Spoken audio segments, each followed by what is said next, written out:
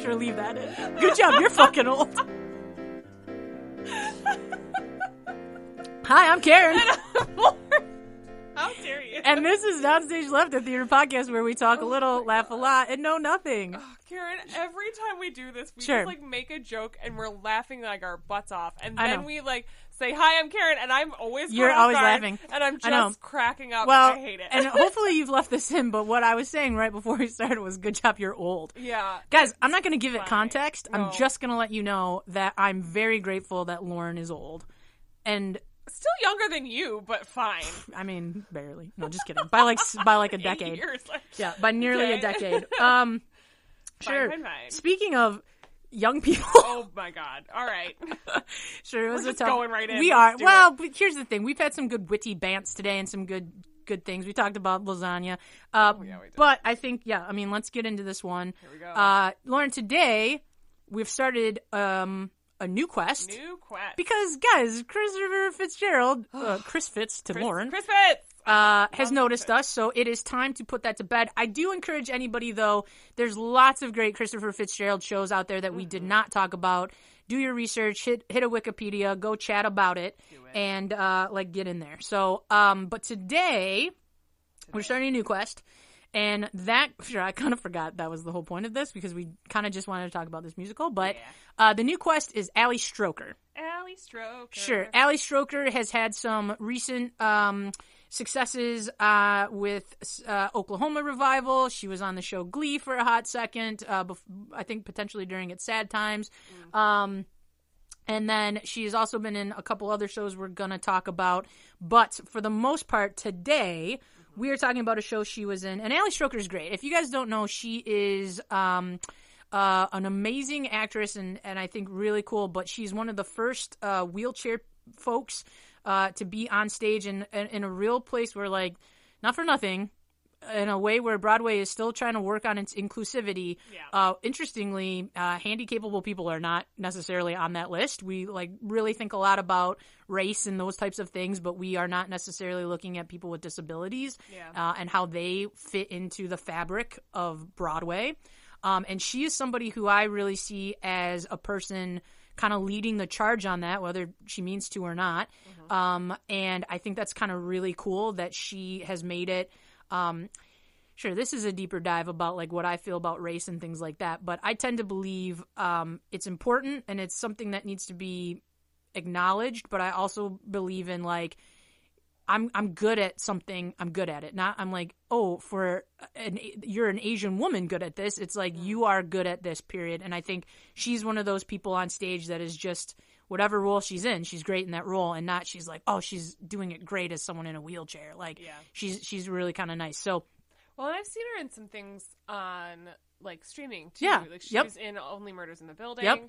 I want to say also Marvelous Mrs. Maisel. Yep. But I could have made that up. Nope, I think that's right. I don't know if that's true, but she's just great. And every time I see her, I'm delightful. We will learn more about her as we begin our quest. Unless she acknowledges us immediately, then I'll drop it immediately, and then then I'll leave immediately. No, but that's it. So so today, Karen, we are going to discuss Spring Awakening. Absolutely. So she was, for our connection to her, she was in the London West Deaf End production of Spring Awakening, and we will talk specifically about that show, I think, a little bit more when we get there. But sure, today we're gonna talk about Spring Awakening. Lauren, what's your ties to Spring Awakening? I have big ties to Spring Awakening. Sure, you've been in it. I was in the Michigan premiere of Spring Awakening. Sure, when you were young, not now as an old person. Shut up. It's a long time ago. It was, but that is how I met my husband. So we played Moritz and Ilsa. He was Moritz, obviously, and I was Ilsa. Sure. What if I was who played who? I was Moritz. Sure. Oh my God, is that a conversation? That's the Switch show, right? That's the Switch I want to see. So yeah, he played Moritz and I was Ilsa. We had some cool scenes together. Cool guy, generally speaking. I'll keep him, I guess. But that's What a winning endorsement for Alan during this pod. Holy shit. He knows. It's fine. He does know. That's true. He doesn't listen much either, so it's also fine. He listens sometimes, but I don't know. We used some of the Spring Awakening score in our wedding, which was kind of fun too. So I remember that. That was nice. And then you have a connection to Spring Awakening also. Sure. So Fuse did Spring Awakening. I did not direct. I had two awesome student directors in Anna and Noah. And they directed, and then I did the thing where it was like a little more mentor-ish, where I would see something and go, maybe we try this, maybe we try something else. But we had an amazing cast for it, and probably, I mean, here's the thing, I love all my cast equally, and they're all great. Actually, they are all great. We've never had a bad cast. No, never. Sure, we just both did the thing where we looked around my room, and I was like looking at all my cast photos. No, I have always had... That was like a hallmark of the company, is just really great casts all around, but this was no exception, and we had particularly the women in this show were bananas. Just very, very strong. And it was a fun show to do. So I'm adjacent in that way where I've produced it and like mentor directed it a little. Yeah. And I think it's an awesome show. Yeah. It's a great show. A little background, we kind of know this was the star maker for several people that we now know. And of course, Jonathan Groff, Leah Michelle, and John Gallagher Jr., who, if you don't know who those people are, like, why are you listening to our podcast? No. Like, how did you get here? Where are you from? Do a quick Google search, and you may recognize their faces, probably. Leah Michelle, obviously, of Glee fame, and Jonathan Groff illiterate also. nature. Karen, we were going to wait. Oh my God! Stop. Alleged. Anyway, alleged illiteracy. Fine. Sure. We'll circle back to that later. Jonathan Groff has done everything, but he was on Glee for a minute too. Yep. And also, if John Gallagher Jr., American Idiot. Yeah, I think is his like pivotal. I think that's his big thing. Me too. But if you haven't seen Jonathan Groff on, what's the murderer TV show on Netflix? Sure. Oh shoot, it's Mindhunter. Yes, it's so good. So, yep. They only did 2 seasons of it, and let me tell you, the second season, this is not at all on topic, but the makeup was real weird, and like this one dude was like yellow all the time. It was very strange, but excellent, very compelling show, and he's great on it. So highly recommend that if you're into murderers. He's also that guy in Frozen, the voice of Kristoff. Kristoff, yeah. Yeah, which is like, what a shame that they used Kristoff. And then didn't have him sing in the first movie. Nothing. Sure. It's a lot of that. It's also music by Duncan Sheik, who's me... barely breathing. Exactly. In the 90s was like a soft rock, pop rock staple. Like a 2-hit wonder. He really was, but then would go on to write this honestly amazing music for this show. Yeah. And it's great, and it's based on an 1891 German play, Spring Awakening, by Frank Wedekind, set in the late 19th century Germany.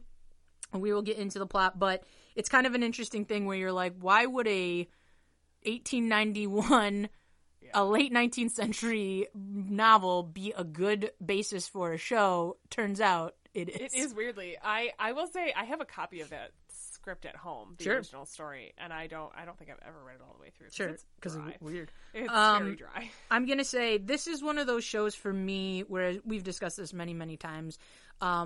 For me to come at it from a music point, like a musical, like I always come music first. Yeah. I love the music to this show. So I think it's also good. I think it's done well. It's a mix of ballads and bangers and all the things. Yeah. Totally Fucked is maybe one of the best bangers, and Bitch of Living are two of the best bangers. Those are my 2 favorite songs in like the whole show, I think. It just really is pretty great. So we're going to get into it, and I guess warning, this is a little bit of a spicier show. Yeah, and so like a little more content than adult. Normal. So if you're in middle school or something, like, please don't listen to this one. I don't know, like, listen to it with your parents' permission. Or I mean, just go in and know that it's getting weird. Disclaimer. I don't know. We put a disclaimer. Yeah. Well, it's literally about adolescent sexual awakening, so just disclaimer. That's what it's called. Yeah. So there we are. Okay. All right, let's jump in. Let's go. Act 1 starts with Venla Bergman, an adolescent in late 19th century Germany, and lamenting that her mother gave her no way to handle things and has not taught her the lessons she's meant to know as a young woman, and sings Mama Who Bore Me. The slow version. Sure. So basically, it's the slow single solo version. So essentially, she is lamenting that she does not know about sex and like her body and things like that. Where babies come from. And the scene kind of plays out in an interesting way where she like asks kind of her mother, and her mother's like, oh, don't ask me about that. I can't tell you. They come from when a man, and the birds and bees stork answer, basically. Yeah. And so she sings Mama Who Bore Me. She tells her mother that it's time she learned where babies come from, considering she is about to be an aunt for the second time. Yeah. Her mother cannot bring herself to explain the facts about conception, despite knowing her daughter is reaching puberty. Again, she instead just says they're conceived when a woman loves her husband with all her heart. Gross and weird and fine and okay. Well, and it's that thing where in the context of the timing, and honestly, even now, like, let's be real, that still, like, gets told to some... Sure. In the conservative times and places. That's why I have... okay. Sure. There are some things that I feel like I shouldn't say that I want to say. Like, I'm anti-homeschool for this reason. But, sure. All right. Because, like, I have some friends that homeschool their kids, and, like, they're all very well adjusted and they know all the right things. But I'm sure that there's households where this exists and this information is not shared correctly, and I am worried about that. I think there's a difference between being like, you should love who you're with and like that kind of message, but if someone is asking about like mechanics in which you just need to know like simply how do I not become pregnant or like something like that, how does it work, that's like a different thing. So anyway. Yay for internet, I guess. Okay. Oh, well. So, the other young girls in town, Martha. Sure. I just now was like, sure, what are their names? Marta, Thea, Anna, and Ilsa. Appear to be similarly naive and are upset about the lack of knowledge presented to them. And also in a way where, as women, the knowledge is, like, completely withheld. Yeah. Which is real interesting. And honestly, if you watch Bridgerton recently, a similar plot line happened in that show. I don't watch that show. But sure, as always, a real bodice-ripping time. They sing Mama Who Bore Me reprise. Which is gorgeous. It's so good. It is a 5-part harmony. 5-part harmony, very difficult to sing, but when you nail it, damn does it Sure, feel Our good. Ladies nailed it, in which I will maybe find some kind of clip and put it online because it was funny because we sat down to do that rehearsal with our music director. And these 5 ladies sat down and they went to go sing it and they're all like, oh, I have different harmonies than what I normally pick to sing when I sing along with this song. And so they had to literally it took 1 second of plunk, plunk, plunk, and they got it. Yeah. And so I will maybe try to find a clip and post it. But so good. It's so good. So they sing Mama Who Bore Me reprise. We cut to at school. Some teenage boys are studying Virgil in Latin class. Moritz Stiefel. Sure, I have forgotten. Yeah. It's just funny when you read it, but like you know the names. Mm-hmm. A very nervous and anxious young man sleepily misquotes a line. The teacher chastises him harshly. Moritz's classmate, the rebellious and highly intelligent Melchior Gabor, tries to defend him, but the teacher will have none of it and hits Melchior with a stick. As you do. Sure. When you're a teacher. An interesting note that I love about this show is that it's all quote-unquote kids, teenagers. Yeah. And then there are 2... Adults, but... Sure, right. That's a quote.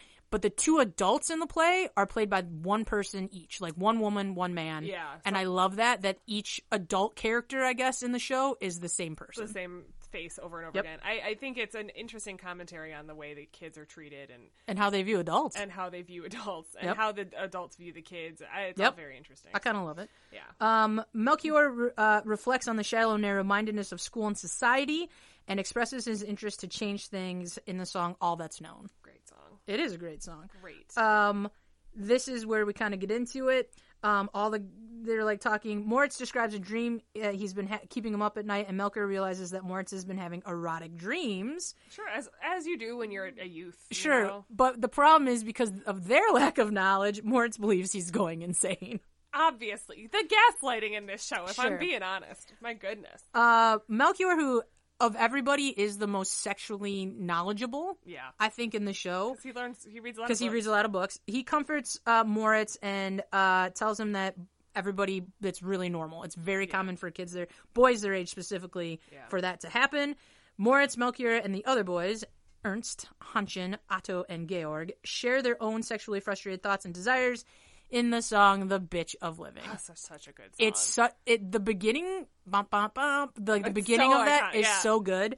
Wait a minute. So Skylar Astin was also in the original cast. He was Otto, right? Yep. Yeah, that's what I thought. Yep. Moritz, who is not comfortable talking about the subject with Melchior, requests that he give him the information in the form of an essay complete with illustrations. Gross.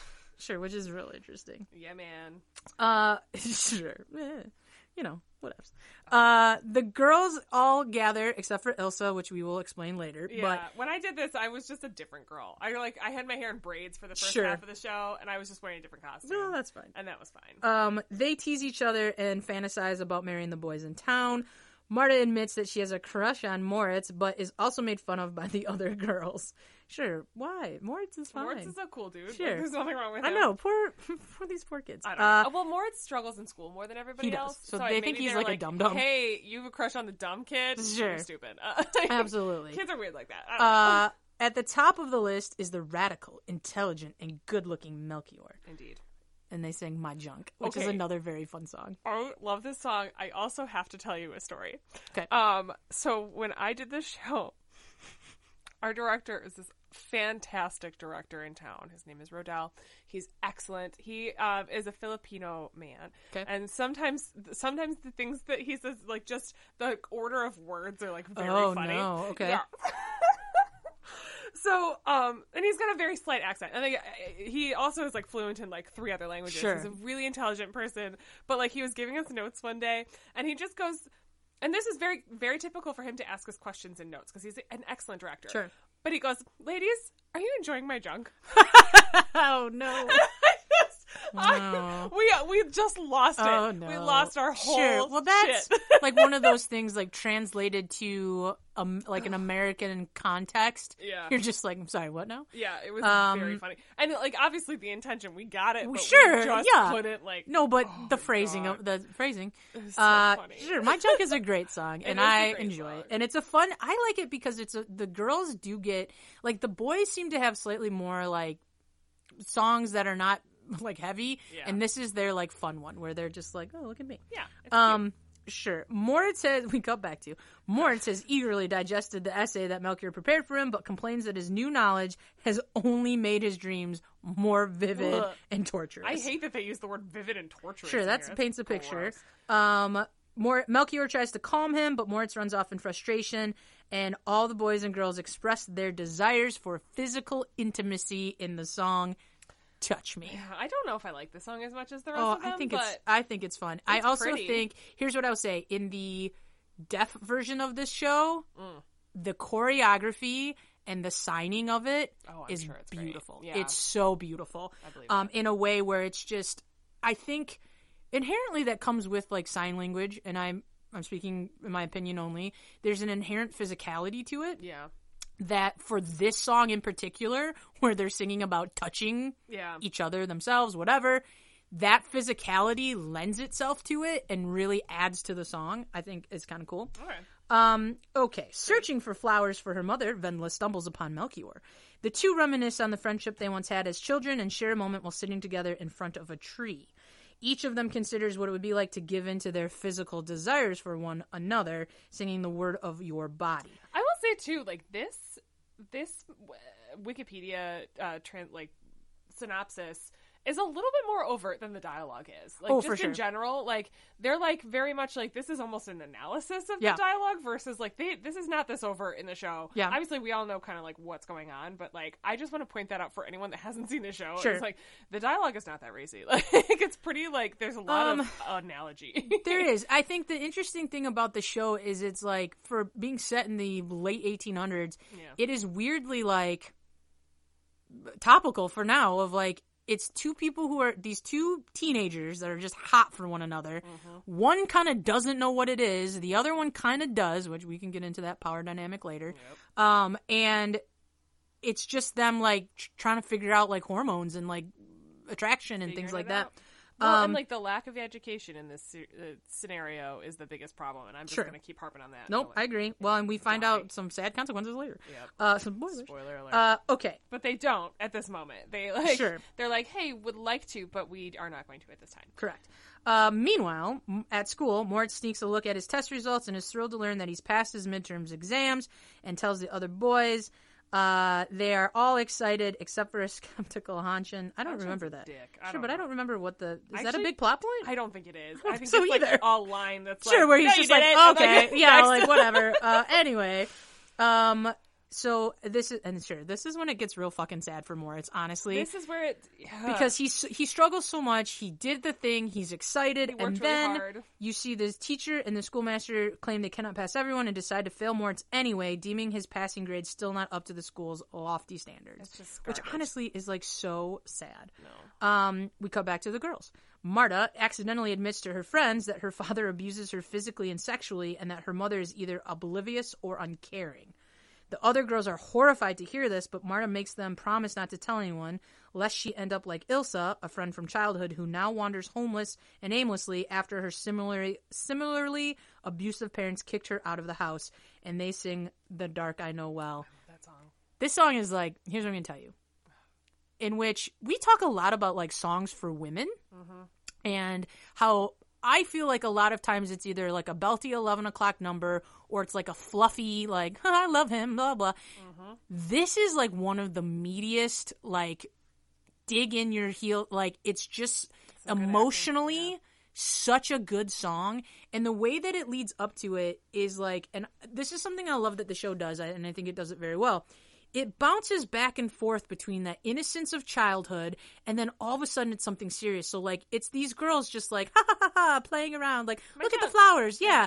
And then all of a sudden they, like, grab her arm and see the bruise and they're like, what is this? Yeah. What is happening to you? And they're friends, so they're concerned. And she's just like, you guys, it's not a big deal.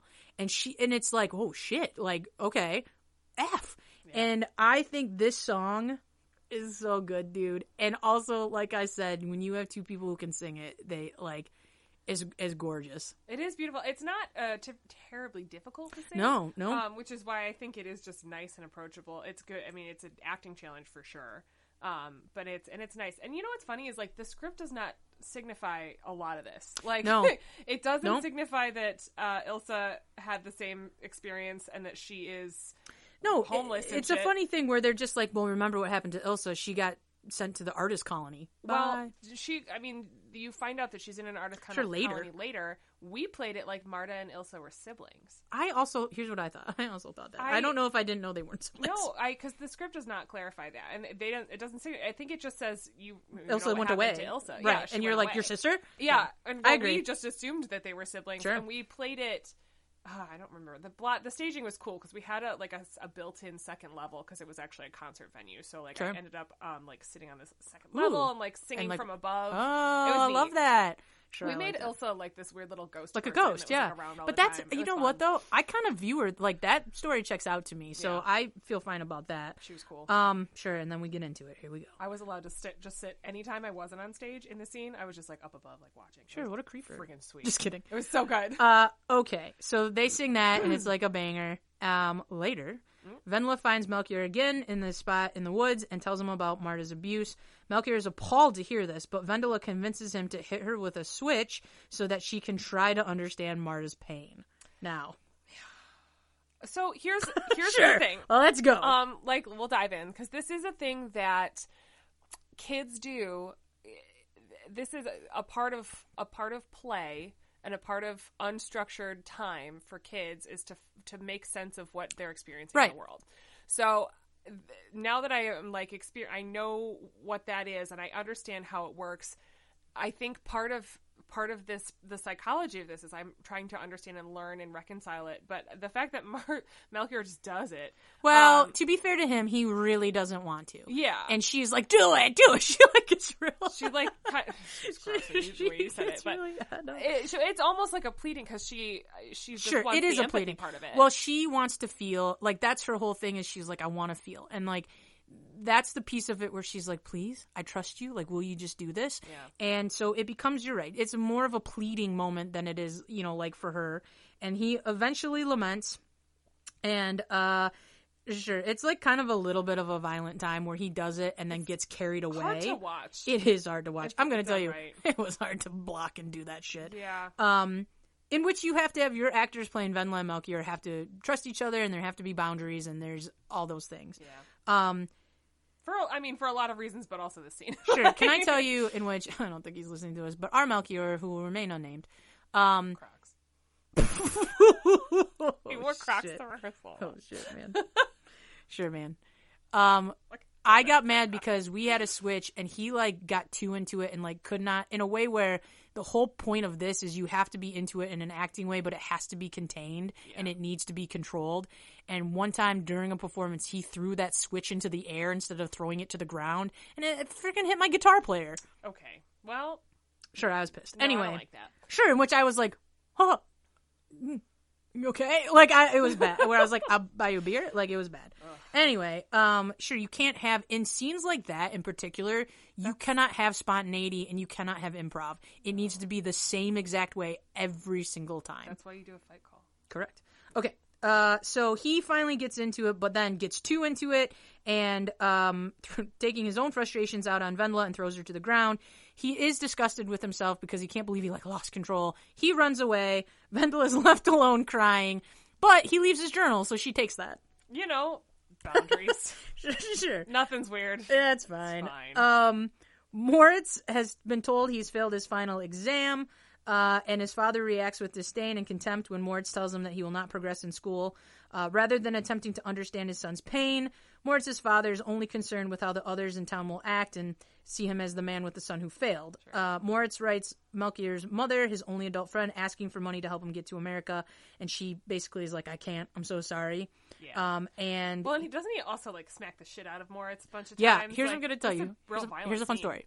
So when we did it, our Moritz and our like adult man were father and son. Oh, that's right. I forgot about that. And so they had a moment where they were like rehearsing at home and had to like let a neighbor know, like, oh no, we're rehearsing for a show because they do. And yeah. Obviously, they weren't hitting each other for real, but it's that thing where a good stage like slap, it looks like a good stage slap, especially from far away. That's right. So it was kind of one of those funny things. So sure, this song is fun, and Then There Were None is like weirdly an upbeat song for like a real sad time. Yeah, I mean it is weird because the back and forth and it does sound happy. It's in a major key, right? Yep, that's what I mean. Yep. He's like just spiraling, and it's really heartbreaking to watch. And of the good Moritzes I have seen, you see his desperation in the song, in which he's like, "Please, I just need help. Help me, help me." Yeah. And how he kind of comes unraveled as it goes. Yeah. So. Sure, let's keep going. Yeah. Sure. Devastated by her refusal and feeling he has few choices left, he contemplates suicide. Yep. In a stuffy hayloft during a storm. Sure, do I know that's a stuffy hayloft? Sure, we made it that, I guess.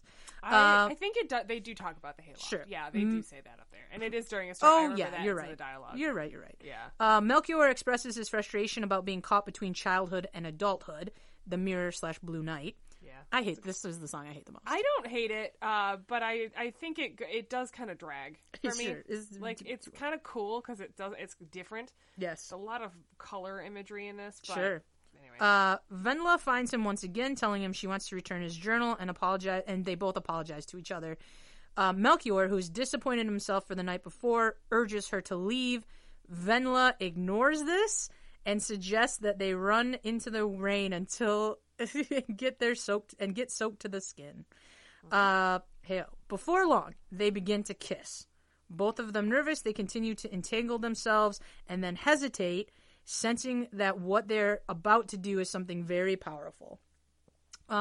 Sure, it is one of those moments where, it is just that exploration piece of it, right? Yeah. Where, like, they are just in it, and then they're in it a little more, and then they're in it a little more, and just, okay, what's happening? Well, I was reading ahead. I don't like the way this is phrased. Well, I know. I'm going to paraphrase a little bit. Thank you so much. Yep. It's gross. Sure. This is where we kind of get to, right? Where Melchior knows what happens next. Yeah. To a degree, though. To a certain degree. He's only read about it. Sure. He's not done it. It's exactly. She has no idea. She knows they're on, like, the precipice of something important happening, but does not know consequences, what could happen, what is about to happen. And so that is the piece where you're like, uh-oh. Yeah. So basically what ends up happening, sure, I don't like the wording, you're right. It's not good. They basically, they get to it and they basically have sex. Not basically, they do. Sorry, sure, not basically. And here's what my critique of this show is, like, the staging is very overt. To the point I'll tell you where, what, like, pants are pulled down. Sure, I'm going to tell you, the Broadway staging of this with Lea Michele and Jonathan Groff, which we would now recently learn many things about that, but is like, she is nude. He bites her nipple. Like, there's stuff that happens where you're like, whoa, in a way where, I think we've talked about this, like, in a movie, there's a sense of like, sure, we kind of talked about this during the Jekyll and Hyde episode. It's different. Yeah. In a movie, there's a detachment where you're like, well, I'm watching something on screen that happened 100 minutes. Yeah, it's got a nice, like, music underneath it, whatever. This is, like, happening live in front of you, which is, like, something. In which he, like... Yeah, sure, get ready, listeners. This is where it's about to get graphic. Stop. No, don't say it. No. Where he, like... Sure, he, like, touches her. He, like, intimates that he has, like, pulled his pants down and is getting something out. And, like, there is a moment where it just seems very real. My critique is that I think it's too much. I don't think it's necessary to show people butt Well, I'm going to tell you, in our version, we surely did not do that. I think that there's staging that I think could be... You just need to know that they have sex. More tasteful. Yeah, I mean, there's ways to communicate that point without showing all of the mechanics, without showing the mechanics. Sure, in which the original, they show where you're like, I think I think they're having sex. So here's the thing, when we did this show too, the staging for us was like, we had to sit as a cast around them. Sure, that's the original. And that was terrible. Well, and I will tell you too, a critique of the show that we did, she's not listening, so it's fine, but the choreographer we had zero original ideas. And ripped so she off just did the that. Entire Broadway. Yeah, I'm trying to remember where all our people were. They were on... we put them up on, like, a platform, and then everybody was sporadically placed, like, on stage looking different directions, because I didn't want them circled, because that's weird. No, we had a circle, and it was gross, because I couldn't even, like, if you're sitting on the side, you can maybe not look directly. Yeah. And you can maybe focus on something else. Sure. I sat immediately upstage. Sure. Where you were like, I wish I was a real ghost now. It was so weird, and I hated it so much. Sure, and I wish I was a ghost and could leave. I, like, literally wish and that's what I think is, like, I like this show, and I think it's important, and the message is important, and whatever. But I do think that this scene is written and staged the way it is for the shock value. Oh, I agree. And I don't think it's necessary. I think you can communicate that they have slept together without showing every thrust. Well, like I said, it's an interesting thing. Sorry, I just said that. No, also. I agree with you, but here's what I'm going to say. In a way where it is, like, graphic, where it is, like, shocking how graphic it is, where you're like, did these two actors? Yeah. Because let's be real. In most, like, let's be real. That is maybe an expectation that you have to do, like, a love scene in that way where you're, like, putting on the pasties and, like, whatever. If you're in, like, movies or TV. But I don't think that's the expectation for most theater people, that you're going to have to be, like, biting someone's breast on stage or, like, doing any of those things. Like, right. That's the thing. Do you know what I mean? A like, love scene in a movie happens once. And exactly. You shoot it and you're done with it. Yeah. You have a stand-in. You have, like, a butt double that comes in, right? Butt guy. Right. So, but that's what I mean. Like, it's an interesting thing to, like, present that. And to your point, I agree. It's a little bit of a shock, because I do think there is a way, like I said, we did that because I obviously didn't have anyone naked or, like, dropping pants on my stage. No. So, it's an interesting thing. Well, and the fact that they do this at the end of Act 1, and then you come in the beginning of Act 1, they're doing the same thing. They just finish it. Right. It's gross. I don't know. Well, I saw this once with my family too when I toured, and a guy I was seeing at the time, and I was like, I hate everything about what we're doing right now. Well, I think here's the thing: if the shock value is there, because that's the whole point, is like you're supposed to be shocked about the sexual awakening that's supposed to be happening. Great. Do I think it still could have been done in a different way? Absolutely. Yes. But it is like, sure. I think it was one of those things where I had seen it. You, like, listen to the music, and then I found a bootleg, which, as always, this podcast does not support bootlegs. Not at all. And I was watching it, and I was like, oh, my God, are they... I think they are having sex, like, where I was like, holy shit. Yeah. That's gross. I don't know. Like, yeah, I just... I don't think it's gross. Let's be clear. No. Sexual things are not gross, but doing that on stage... in front of an audience, also, in a theater... expect to see that? In a theater in the round where you were maybe 10 feet away from it also. That's gross to me. I'm sorry. I'm call me a prude, I guess, but, like, no thanks. Well, it's just something. It's something. Sure. As you know, I don't even like seeing Friends sing in a regular way in a theater, so certainly I don't want to see Friends do that. No. Anyway, no. Sure, it's a fun time. As Melchior penetrates her? Stop. Why would you read? I told you not to do it. Well, I didn't read the other stuff. Wendla cries out, and it's the song I Believe, and it's like literally climactic. Sure, there's a note though. This scene was slightly softened from the show's off-Broadway one, where consent from Wendla was a bit more ambiguous. Sure, it is potentially ambiguous and non-existent. Yeah. In the Broadway show, Wendla gives explicit consent, but doesn't do so, like, she doesn't understand what she's consenting to. So is it really consent if you don't understand what's happening? No, probably I don't think so. But that's fine. Sure. Fine. That is the end of... so uncomfortable talking about this show. Sure, sorry. That's the end of Act 1. We get into Act 2, and they're basically, they get into it, and they're finishing their moment of confused intimacy, and then they talk about what has happened, and they sing The Guilty Ones. Sure, in the off-Broadway production, it began with the song There Once Was a Pirate. I don't know that song. It's not in the show. The Guilty Ones is potentially better. Yeah, I would agree. So that is what happens with them, and then they kind of slink off away from one another, because again, neither one of them, I think, really understands what had just happened. No. It is like, oh, we did a thing, gotta go, Something went there. Sure. Moritz, having been thrown out of his home, wanders the town at dusk carrying a pistol when he comes across Ilsa, his childhood friend. Ilsa. Ilsa, who is implied has feelings for Moritz, tells him she found refuge at an artist colony. Such a good monologue. It is a good monologue. It's so good. And they talk about childhood memories, and it's very sweet. And she invites him to come home with her and join her, and keep talking. And here's the thing. This is another heartbreaking Moritz moment, because he wants to go with her so bad, and he almost does, and then he doesn't. And you're like, if he had just gone with her, and she's like, no, come with me, come on. And you're like, yes, go with her. Wherever she's asking you to go with her. And there's a moment too where she, I think, she's got this very weird understanding of something that's going on with him. And right. She, I think, is, and maybe this is my own sure, how you interpret it. Yeah. I think she's trying to save him too. I agree. No, I agree. She needs saving also, because her line at the end of this scene is by the time you finally wake up, I'm going to be laying on a trash heap. Right. And whether it's because she knows that he's going down a path, or she's going down a path, everyone's going down a path. No, but that's the tragedy of this scene, is they both need each other. They're both so close to recognizing it and helping one another, and then they don't. Yeah. And that is the tragedy. They sing Don't Do Sadness, Blue Wind, and this is another one that's so good, dude.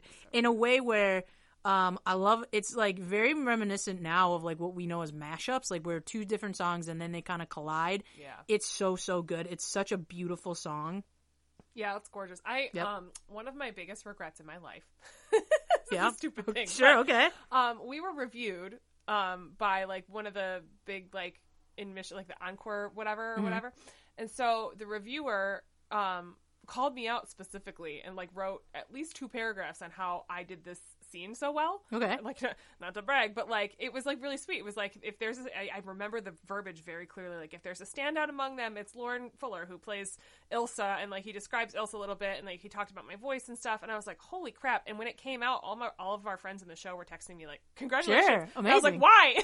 Sure. And I don't know why I didn't print out that stupid article, and I wish I had it framed somewhere just to be sure. remember that one time this was cool and you were only 20 when you did this? Sure. I have so many regrets about that. Okay, that's fine. Well, okay. Good to know. It's not that big of a deal. Sure. I think, yeah, absolutely. Well, and like I said, the heartbreak of this scene is he does realize and calls after her, and she's gone. And she's out. And it's too late. And it's I don't know, again, I would not wish this on our listeners or anybody, but if you have ever had a moment like that where you've turned around and been oh, I should have and I didn't, and now the chance is gone. Yeah. We a little bit weirdly talking about this before the pod, but there are moments that I've had in my life where you just don't know their last moments. Yeah. And you wish that you would, if I had just said one thing, maybe it would have changed something, maybe my life would have been different. And it's it's a hard thing to live with, and I'm going to tell you from experience, it's a really hard thing to live with, and it shapes your decision making. And like things that you maybe like. Here's the thing. This is like really cliche, but everyone listening, tell people who you love that you love them. Yeah. It's just one of those things where until it happens to you and you have that regret, it's like a sad time. But sure, in which it's too late. He calls after her. She's gone, and he kills himself. Yeah, and it's a powerful moment in the show. It's hard to watch because you have been with him in that struggle, and there have been these. And the show does a really great job of painting it of ups and downs. Where, oh, he's got it. He's gonna get it together. And so you really kind of feel for him. At his funeral, each child comes and drops a flower on his grave as Melchior laments the passing of his friend while touching on the factors that led to his death, including the way his parents treated him. And there is a moment where his father comes in and breaks down, and it's that moment of regret. If only, and that father will have to live with that forever. Yeah. And it's the song Left Behind, and it's beautiful. When we did this, I was given a lot of freedom by our fantastic director, and I feel really grateful for that. Because I made the choice that Ilsa was going to, in the scene previous, have, like, her thing was she has a blue flower in her hair. Right. Or purple flower. I chose purple, and she wore blue stockings, because there was some other thing in, like, part of the script that alludes to blue stockings. So, I had this flower, and my decision was that she didn't know. And, she's, like, in her colony. Sure. And she hears somewhere that, like, a boy in the village has killed himself, and she like immediately knows it's him. Sure. And she like comes like running on stage, and just like, and it just stumbles upon the funeral, and all the kids have the flowers, right? And she doesn't have one, so she takes it out of her hair. Nice. It was like, oh sure, my God. nice, so sweet. Well, if I do say so myself, but that was like my favorite. Like I think my favorite acting choice I've ever made. Sure, it's the song itself is this beautiful tenory. High tenory time, and so it's just very haunting and very calm, which I think is what funerals end up being. And it's just really it's a moment that we move on from. Back at the schoolmaster and teacher feel they need to call attention away from Moritz because they're freaking part of the reason. And they did it. Sure, whose death is a direct result of their actions. Yeah. They search through Moritz's belongings and find the sex essay that Melchior wrote for him. They take it and look at it as a reason to blame Moritz's death on Melchior. And although Melchior knows that he's not to blame, there's literally nothing he can do, and he gets expelled, and they sing Totally Fucked. Oh, man. And here's the thing is, like, I think the pacing of the way it goes is great. So, like, we just came off of this, funeral, and then we go into, I mean, it's still, like, spiraling plot lines, but at least we get to sing Totally Fucked, which is a great song. Sure, it's super fun. It's such a super fun song. It's a banger. So fun. We cut from that to Hanchen and Ernst, where they talk about, his Ernst's plan to become a pastor. Hanchen is a little bit more pragmatic, and they kind of have this moment. They kiss, and Ernst reveals that he loves Hanchen. Well, and it's like a sweet moment. It's really like a weird, sweet. And they do Word of Your Body reprise. It's so sweet. One of the problems, one of the things that is happened back in the day was like if you didn't have interest in women, you became a priest. You became a priest, or you married a beard. Or you married a beard. Yep. Yeah. Venla has become ill, and her mother takes her to visit a doctor. Spoiler alert: she's not ill; she's pregnant. She is pregnant. Sure. Sure. The doctor. Sure. While he's talking to Venla, he's like, "You're good. You just have." You're fine. You're just anemic. It's okay. And then pulls the mother aside and is like, she's pregnant. Her mother is like obviously distraught and confronts her, and Venla is completely shocked because she didn't know. She didn't know that that's how you became pregnant. Sure. So she's like, I don't even know what's happening to my body right now. No. And it's like this heartbreaking scene because the mother is so angry and Venla is like so innocent in a way where she's just like, I don't even know what you're mad about right now. And it's like, it's so sad because you're like, sure, mother, it's your fault. It's your fault. Yeah. She asked you and you didn't tell her, and now she's pregnant and you have this, this is a thing. Sure, Venla realizes her mother lied to her about how babies are made, and though she berates her mother for leaving her ignorant, her mother rejects the guilt and insists, in which the mother just throws off the blame. And basically, gaslights her. Yeah, essentially. And then Venla is like, tell me who the father is. Wendla feeling like, because something happens where she's like, we'll kick you out. Something happens. I don't remember. Where she has to give up a note from Melchior, and that he sent after they consummated the relationship. And it's this sad, sad song where she thinks about her current condition and how she's like gonna be with her child, and she sings whispering. Yeah. I don't love this song, but it's fine. You know, I like how we're both like, it's fine. It's a nice song for Act 2. Sure. Yeah. Meanwhile, it's the last ditch for Wendla. Yeah. Meanwhile, Melchior's parents argue about their son's fate. Everyone is like, the mom is like, I think he's fine. Like, I don't think it's his fault. And then they find out about the pregnancy, and she finally is like, sure, he has to be sent away because, sure, he's effed. And they do not tell him that Wendla's pregnant. No. While he is away, Melchior and Wendla keep contact through letters delivered by Ilsa. At the reform school, Melchior gets into a fight with some boys who grab a letter he has just received from Wendla and lose it in the circle jerk. It's fine. So gross. As one of the boys reads from the letter, Melchior finally learns about Wendla and their child, and then escapes to find her. And then this is sad. Meanwhile, a very terrified and clueless Wendla is taken to a back alley abortionist by her mom.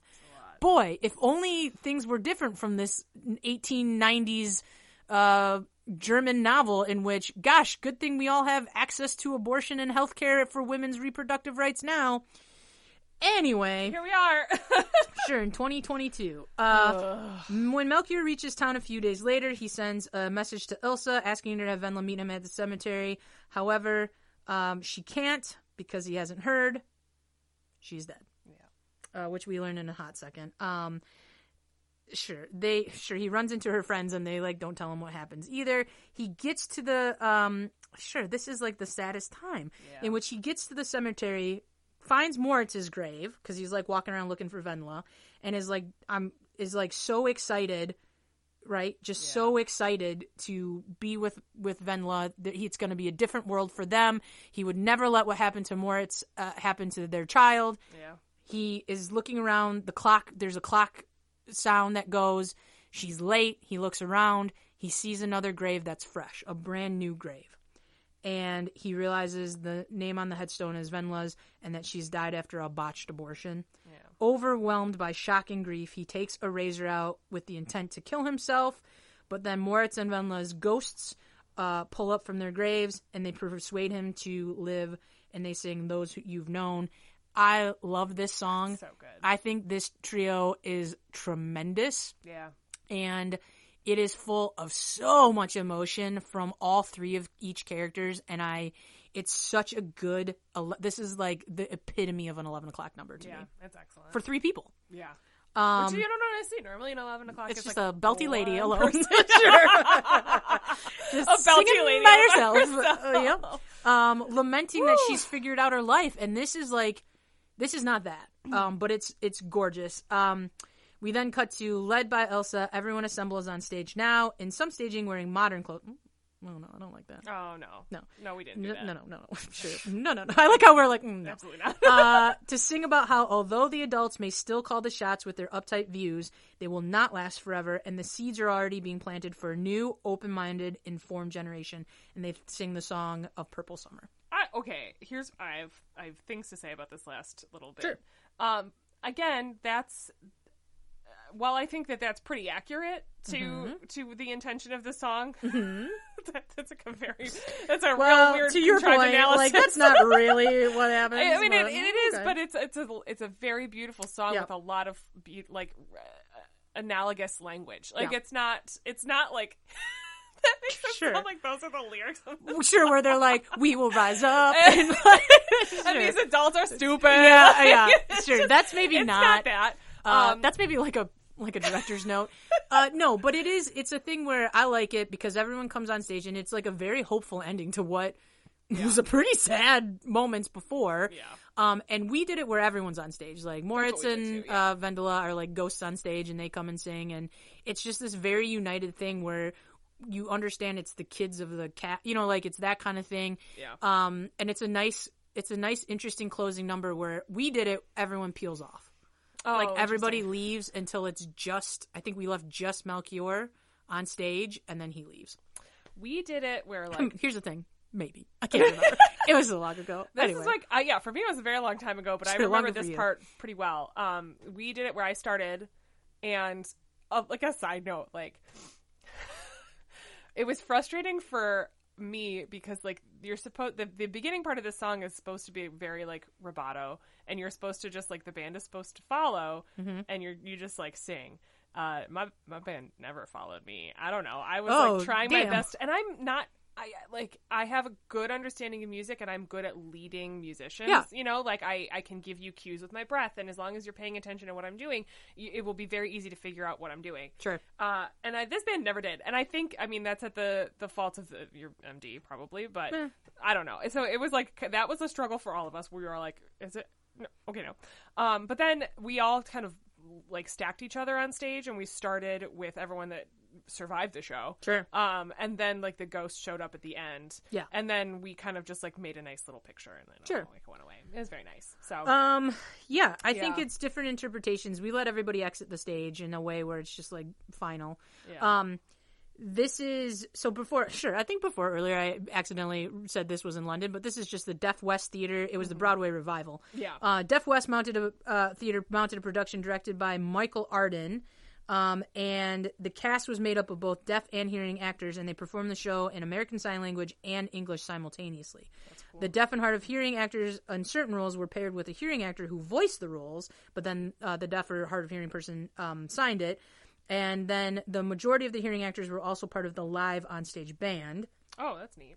Sure. And it's interesting because the production incorporated aspects of oralism and deaf education to complement the themes of miscommunication, lack of proper sexual education, and the denial of voice, in which, listen, get into it in terms of do your own research, but the deaf community in particular is a tough one, and if you examine their treatment in this country, it is also a very weird, divided place in which I'm sure we're not going to get into it, but I've had my own, I had a class in college, and then I have a friend who's deaf, and there's the idea of you either mainstream them, where I have a friend who reads lips and who had speech therapy, and you cannot tell she's deaf, and there's other places where there should be inclusion of people who do not want to do that, and it's a whole thing, so I encourage you to do we'll maybe deep dive into that some other day, but the production opened in LA in the fall of 2014, and this is like where it's interesting, where they just did a lot of kind of cool things, and it transferred to the Brooke Atkinson a little bit later on.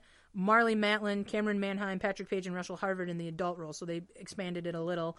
But it was the first of its kind. Like, taking a musical and having deaf people in it, arguably like a weird, conflicting thought and feeling, but like, honestly, was so cool. There's clips of this online that I definitely think you should see, and it does kind of make the interpretation of it, I think, really cool. Yeah. I will say, too, I mean, like, the idea that the adults are all played by one person or two people. Yeah.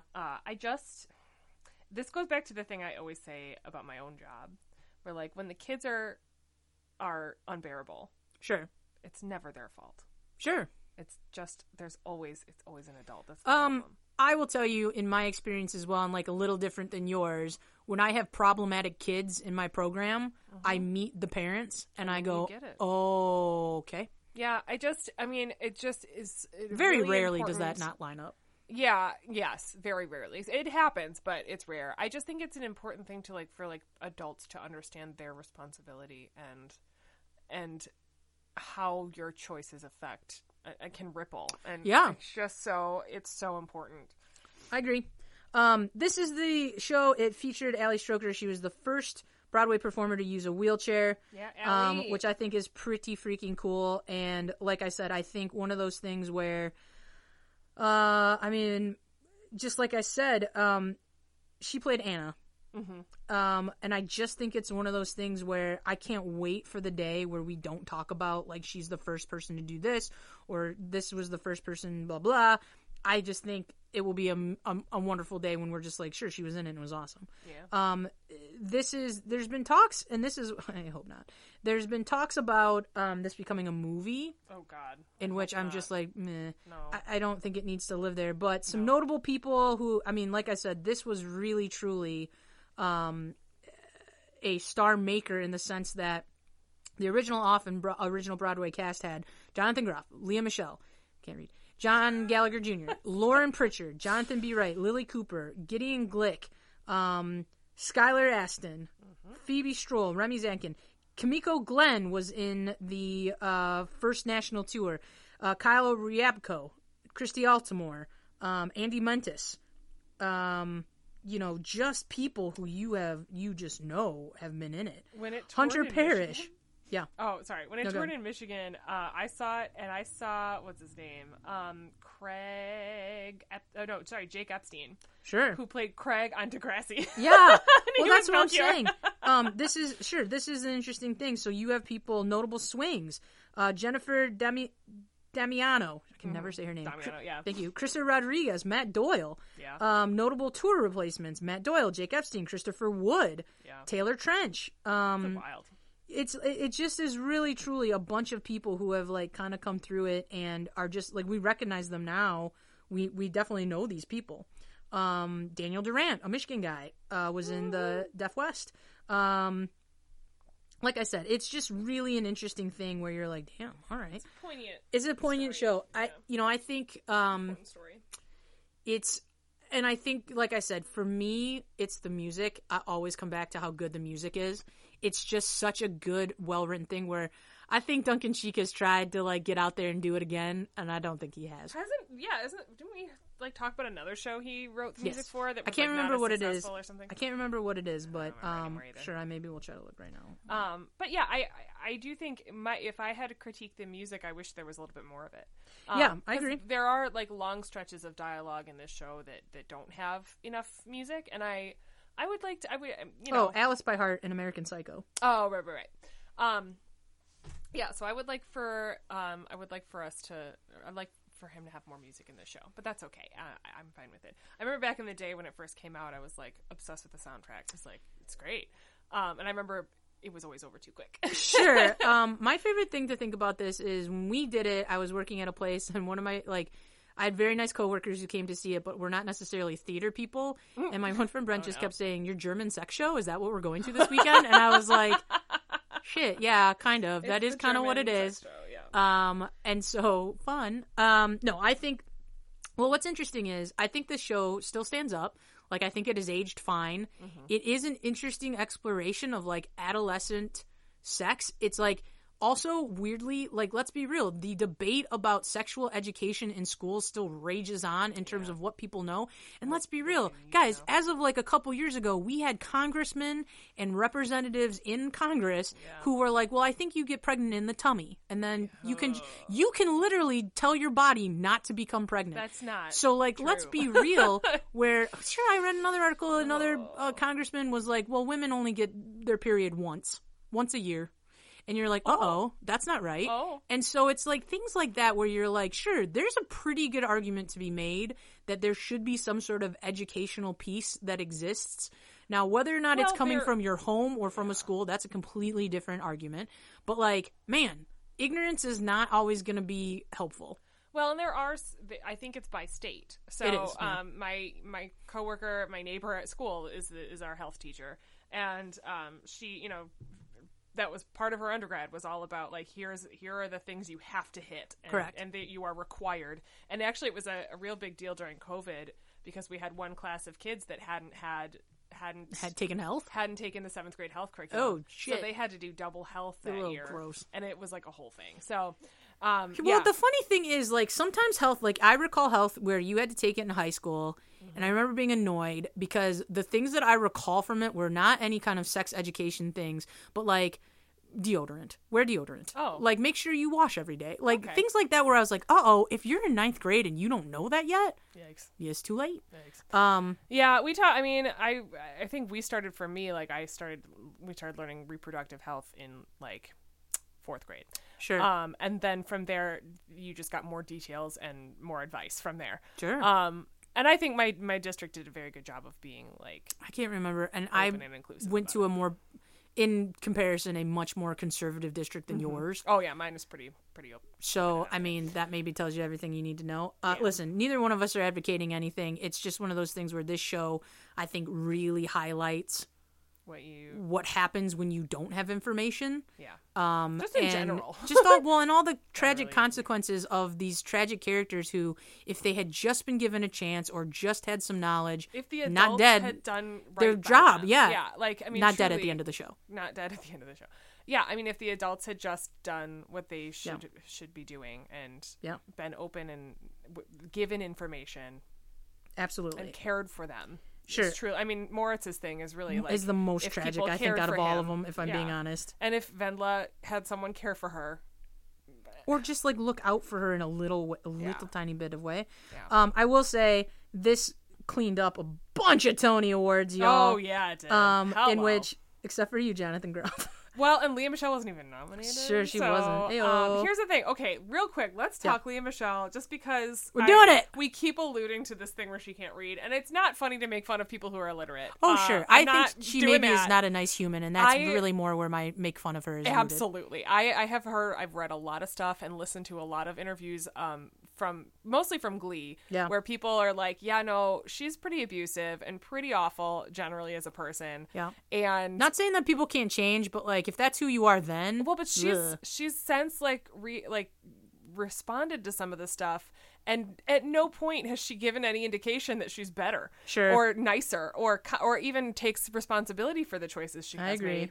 And so that's where I am like really not okay with it. I was not okay with her being cast as Fanny Bryce. No, I think nobody was. I think that's stupid, and the fact that it's getting so much buzz is so frustrating to me. And so for those reasons, she can't fucking read. I don't care. Sure. Get out of here on that. We pointed out earlier, we talked about it. She really has done nothing to dispel that rumor. Like, she keeps talking around it, where she's like, can you believe they're saying that? And you're like, well, just read something. Yeah. Just have someone here's the birthday card. Like, have someone rip a page out of a book and hand it to you and see what happens. Sure. I don't think she can read. Anyway, sure. It won Best Musical, Best Book of a Musical, Best Original Score. John Gallagher Jr. won for Best Featured, and he was Moritz, and he 100% deserved Absolutely that. Deserved, yeah. Best Direction, Best Choreography, Best Orchestrations, and Best Lighting Design. Mm-hmm. And I think that is pretty freaking cool. Scenic and Costume nominated, Jonathan Groff nominated, but didn't win, which is good for him. Well, yeah. And Nam is still great. Sure, the Revival didn't have as many nominations. It did not win anything, but it did win a bunch of Ovation Awards, which is... I don't know what those are, but for the Los Angeles Engagements. Sure, I don't know what that is either. Like I said, it's a great show. If you haven't heard it, go listen to it. And there are like a billion bootlegs online above it. But like, warning, graphic. Like, truly. Yes, extremely graphic. Sure. Especially for a stage musical. Agreed. Yes. So I would say out of 0 Awakenings. Oh God, why? And 5 Awakenings. That's what you went with? You went with Awakenings? How many Awakenings would you give the show? 4.5. I love this show, but I think the sex on stage is too much. Sure. And I will take a half an Awakening away for that. I just think it's too much. I think this shock value is unnecessary, and I don't know how they did it in the Revival. Maybe it is more tasteful. But sure, I don't know either. I think that in my opinion, especially when you have live people doing it on stage, less is more. Sure. I will give it 4 because I think there are pockets of like songs that I would cut and I don't like.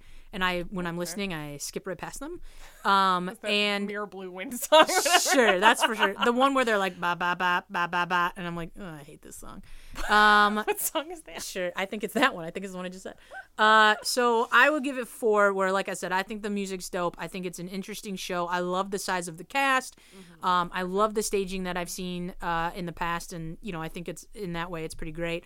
But I do think there's like a couple things they could have tightened up and just gotten rid of, and kind of gone from there. But I will take it as it's like one of the most heartbreaking shows, and but still leaves you kind of positive at the end.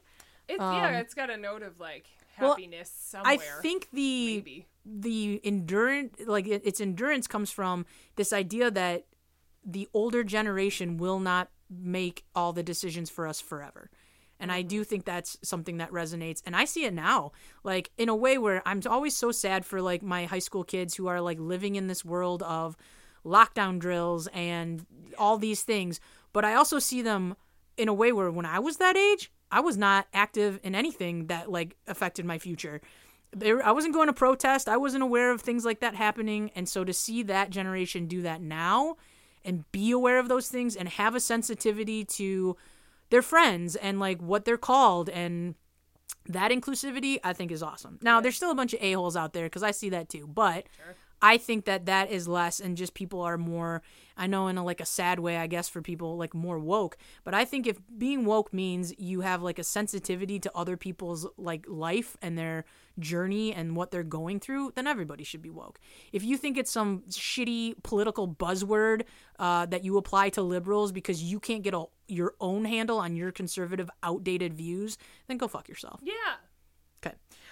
Great. So, sure. What a soapbox I just got on at the end of this one. Do you need help down? Are you good? No. I don't get on it very often, but I will get on it for that. I would say, guys, if you disagree with us, let us know on all the socials at DownstageLeftPC, DownstageLeftPC@gmail.com if you want to send us something longer, and of course at DownstageLeftPodcast.com if you would like to visit our website that needs an overhaul by me. Very shortly. Wonderful. Thank you. And, listen, I think I love this show. I mean, I do love this show. I think you love this show. You obviously have like personal ties to it. Sure. And I'm going to say, nope. Oh, sure. No. Well, I had one then. It was going to be. I don't like where it's going. No, it was going to be inappropriate. So instead, I will say, exit stage left pursued by a piano teacher. Okay. Which we did not talk about in this episode at all. So you gotta know the show. Just do a little digging on the piano teacher.